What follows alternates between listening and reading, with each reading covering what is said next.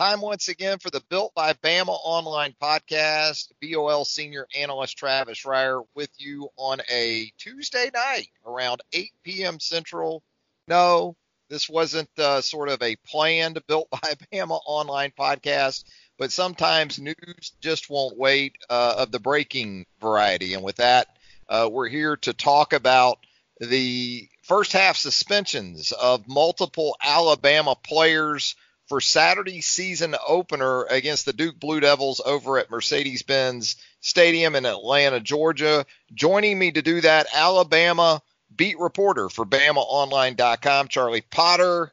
Charlie, just when we thought we were in game week mode and we were just going to kind of ease into that opener on Saturday, here we go with some breaking news. Yeah, the finish line was in sight, and it looked like all the injuries were, everybody was coming around. It was going to be a good week, and not that it isn't. This isn't the end of the world, but it is substantial news for Alabama fans and Alabama's team as it gets set to open the 2019 season. Although Alabama hasn't had a comment on this yet, it sounds like junior running backs Najee Harris and Brian Robinson are going to miss the first half of Saturday's game. That stems from missing a team function earlier in fall camp. And we've also confirmed that redshirt junior outside linebacker Terrell Lewis is in the same boat. He's set to miss time in that season opener against the Blue Devils. The only one we haven't fully confirmed yet, but it is being reported by other outlets, is that junior wide receiver Devontae Smith rounds out the quartet there of players, set to start the season from the sideline. But, those are all pretty substantial names when it comes to suspensions. This is something that isn't new for Alabama. It's obviously of the more minor variety. We saw in the college football playoff where Deontay Brown and several other players had to miss the postseason, and this is sounding like it's going to be half a game or maybe even less in some situations. We'll get more definitive word on that tomorrow from Nick Saban. But yeah, Tuesday night we're sitting here, trying to coast through game week, and this drops on the plate. So always interesting when it comes to Alabama football. Yeah, and to top it all off, the Braves are down 2-0 in the bottom of the sixth up in Toronto, Charlie. That if we really want to get deep into this thing. In all seriousness, let's talk about this news on a couple of different levels. I guess what stands out first and foremost is that these are guys that are significant names in this Alabama program. And these are guys that are going into their third and fourth years in the program. And knowing what we know about how Alabama finished the 2018 season, and there's no shame in losing a national championship game, but we have heard about the Bama standard, the Bama way of doing things from Nick Saban really since the finish of that game in Santa Clara. Without knowing all the details, on its face at least, Charlie, do you kind of take this as kind of a message from Nick Saban to his team that, look, everything we've talked about in the offseason and getting back to the standard, we're just not going to allow this kind of stuff, even if it isn't of the sort of severe to major type of transgression.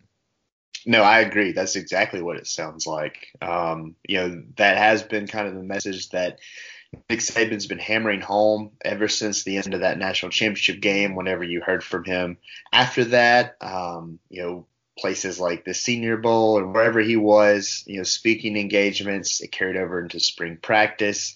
In the summertime, you had places like Destin, SEC Media Days, and into fall camp. It's kind of been the MO of the offseason, and I think seeing these four players who we already mentioned are very substantial in terms of their roles or expected roles for this upcoming season. I think it is trying to send a message to the rest of the team that, look, guys, the things we've done in the past or the things we've done of late, the lack of preparation and maybe lackadaisical approach toward the end of the season, that's not going to cut it this year. We've seen how the results in the field end up when that's the case, and we're not doing that anymore. They're trying to get back to the college football playoff and get back on top of the sport.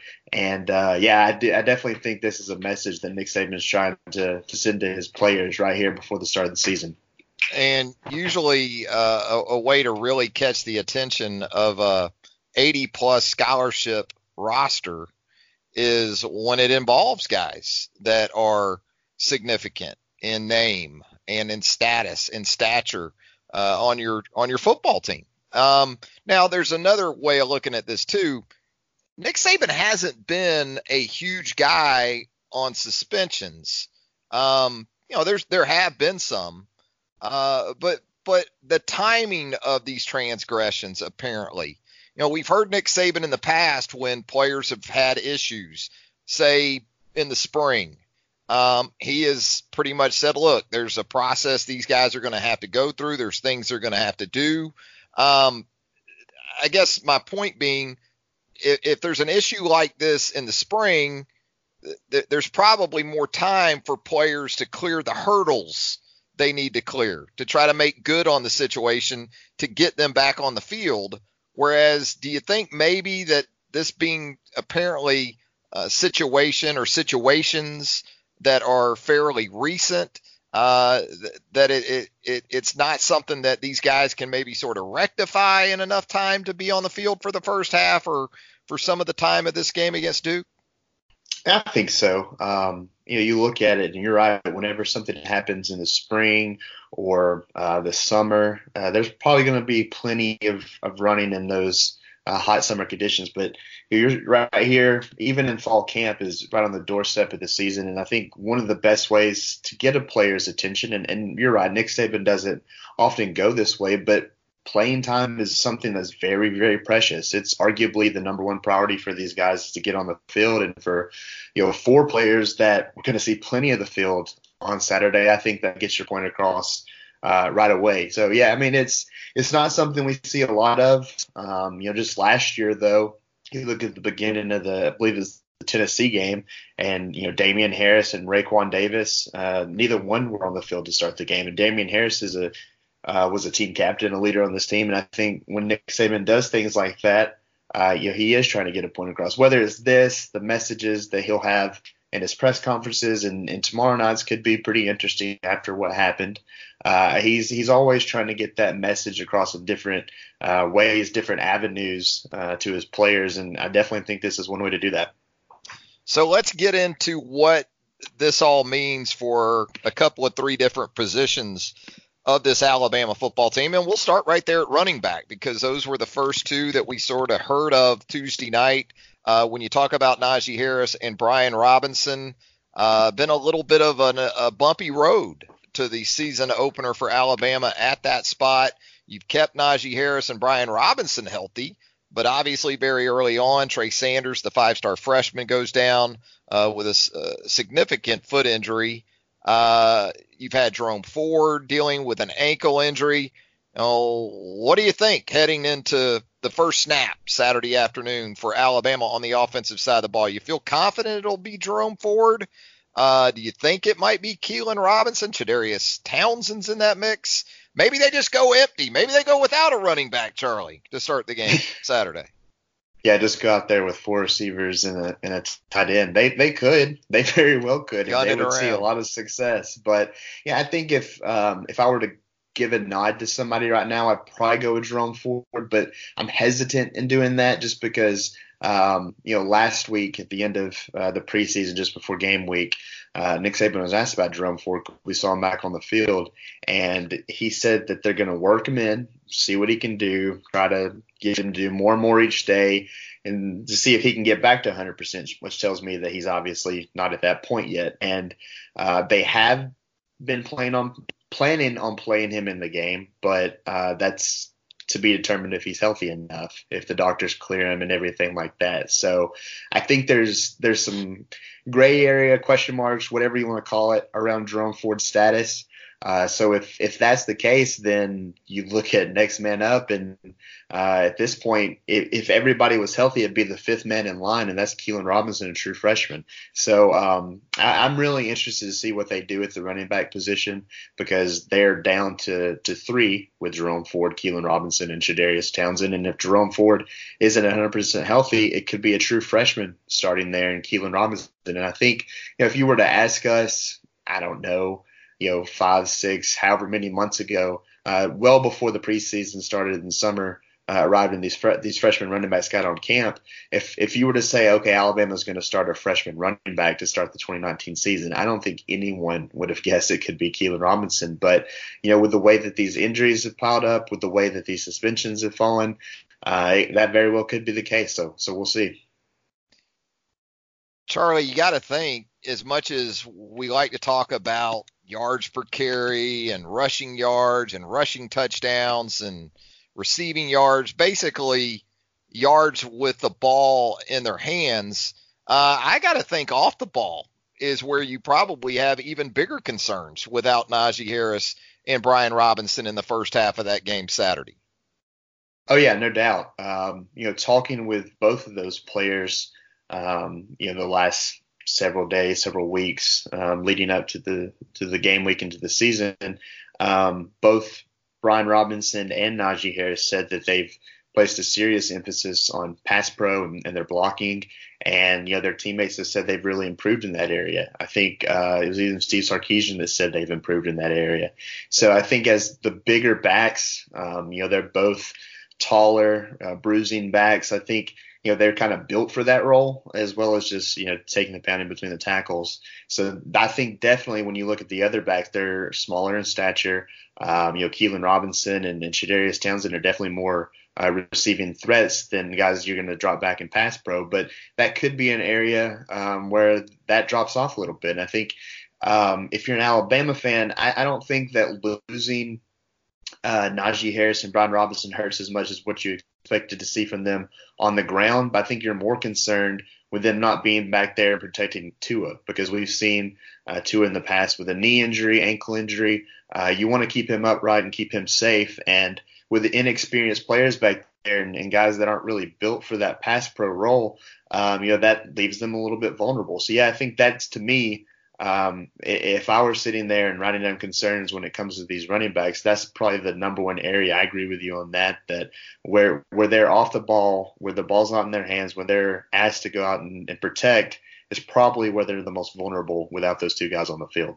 Yeah, maybe you do some things with your tight ends to sort of try to compensate for those situations. But, we talked about this before. We haven't really seen Jerome Ford in a lot of pass protection situations, but we do know he's 210 pounds or so, right? Whereas Keelan Robinson more in that 180, 185 range.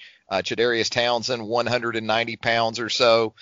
You got to have a little something to take to the party in those situations when you're picking up 225, 230 pound linebackers in blitz situations. Let's talk about Terrell Lewis and the outside linebacker position. A couple different things there. First of all, this is a guy who is, unfortunately, due to injuries, we've only seen in 4 games over the last 2 seasons. We'll have to wait a little bit longer, it seems like, to see him on Saturday. But I guess if you can count on one thing, right? The last couple of 3 years with all the injuries and all these situations that have kept guys off the field, it's old Mr. Dependable, number 33, Anfernee Jennings. Yeah, I mean, he's a guy that he's dealt with some injuries in the past, but they've taken their time with Anfernee in the preseason. They've made sure that he's healthy and not doing too much on that knee that I think scared him a little bit early on in his career. And yeah, I mean, he's obviously going to lead the defense out there at the outside linebacker position. He's also a guy that we saw today earlier in practice when they were doing some dime drills. He was out on the field with Dylan Moses, and so he's a guy that they feel comfortable with dropping back in coverage. I'll be interested to see where they go from there. I think they feel good about Christopher Allen and what he can do. But that's just 2 players. If they're going to play a half and try to get pressure on the quarterback, I think we'll possibly see a guy like Keegan Lakuta, maybe even, God forbid, Ben Davis. I know people will go crazy if they see him in the first half of the season opener. But, they have some options when you look at how the depth chart lays out. And I do think, though, they feel good about having Anfernee Jennings out there to lead that group, to get everybody lined up, and to teach those young guys in that first half if they need to call upon them. Kevin Harris, another guy as a true freshman we might see in sort of a strong side linebacker role. And it's interesting because I think Duke would love to spend as much of that game Saturday, Charlie, in tight formations. In other words, in formations that will have Alabama in its base defense more than we're typically going to see from UA on that side of the ball this season. And with that, you got to have a second guy to go with Anthony Jennings. That was expected to be Terrell Lewis, but I agree. I think from the standpoint we're looking at, if Duke wants to play phone booth football on offense to try to shorten the game, keep this thing maybe closer for an extended period of time, Christopher Allen's skill set, it translates pretty well to that, doesn't it? It does, yeah. I mean, we've seen Alabama line up in its base package a little bit more than usual in the recent practices. We've seen a lot of nickel and dime, but yeah, I agree that they're going to try to keep it close on the field, at least from a formational standpoint. And yeah, I mean, when you're looking at just edge setters, I think you couldn't ask for two better guys to be on the field than Jennings and Christopher Allen. They're your bigger outside linebackers. I know a lot of people really excited to see Terrell Lewis on the field, his teammates included. I know, he's very eager to get back, but the same goes for Christopher Allen. He was in the same boat last year with an ACL injury. He didn't play at all. It seemed like he might be able to have a chance late in the year, but that chance never came. And he was able to get back on the field a little bit more in the spring and do a little bit more. So I think he's hungry to hit somebody in a different uniform, and that's big for them. They have experienced depth at outside linebacker, whereas that's not the case at running back. And I mean, if they're going to go, out there with their base defensive package, I think they feel pretty good about 33-4 on the edge. Now let's talk about the possibility of Devontae Smith missing time in this game as well. I don't think anyone's going to shed too many tears for this Alabama offense when you still have Jerry Jeudy and Henry Ruggs III and Jalen Waddle. But what about a fourth guy, at least for a portion of this game, if it turns out that, in fact, Devontae Smith isn't a part of the rotation again for a portion of the game? Is it John Mechie time? Is it one of these other receivers that's maybe been around for a year or two now? Yeah, I think that's another thing that's interesting to me, just because we've talked about the four receivers and who's going to be that fifth guy. Now it bumps up to the fourth player. And you look at the depth chart that they put out at the X position that they have Devontae Smith listed as. The guy behind him is Terrell Shavers. And we've seen that consistently in practice. It's been 6 and 14, and then number 9, who's Xavier Williams. And Williams has kind of been limited by that, support strip on his hamstring. But I think Shavers is a guy that's been in the program. He came in with guys like Ruggs and Smith and Jeudy, and I think he's a guy that gives them a little bit of different dynamic. He's a bigger receiver. Maybe if they're looking for more of a blocking, they can move him in motion closer to the formation and add him as a bigger body there. That's just me speculating at the moment, but he's a guy I think could definitely fill that role. I think if they want to go with someone they view as a playmaker and someone that we saw kind of do that in the spring, you could also look at John Mechie. So they have options. I definitely think we'll see plenty of Jeudy, Ruggs, and Waddle. They don't really have to stray away from that too much in the first half if they don't want to. But I think if they're going to continue to run their offense and maybe look more at the passing game because of the lack of running backs they have and experience at that position, then yeah, definitely I think some of these guys like Shavers or Mechie will get involved. There you go. There's your little update on a Tuesday night following news of partial suspensions, I guess we'll call it. Not that we're hearing full game suspensions at this point for any of the players we've talked about on this breaking edition of the Built by Bama online podcast. I guess if you're Duke, though, Charlie, you're thinking we really can't catch a break, because by the time the third quarter rolls around, here comes Najee Harris and Brian Robinson and Terrell Lewis off the bench. So, I don't know if this is, it's a 35-point line at last check. I don't think this is going to drop it down to 31 or 32. Do you? No, because, yeah, you're right. They're going to be able to come out and run the football in the second half, and those guys are going to be ready to play. And I'm sure Devontae Smith will be ready to catch some balls. And I think Terrell Lewis, what we've heard from him in Alabama's 2 scrimmages of the preseason, it sounds like he wasn't taking it easy on his teammates. And I can only imagine what he wants to do to a player in a different colored uniform. So, yeah, I think it's going to be I think it's going to be really interesting to see, and probably a little entertaining to watch those guys get loose in the second half. So there you go. That's what we know as we know it on Tuesday night. As always, Charlie, great stuff there with us at BamaOnline.com. Appreciate you taking the time, Charlie. No problem, man. Anytime.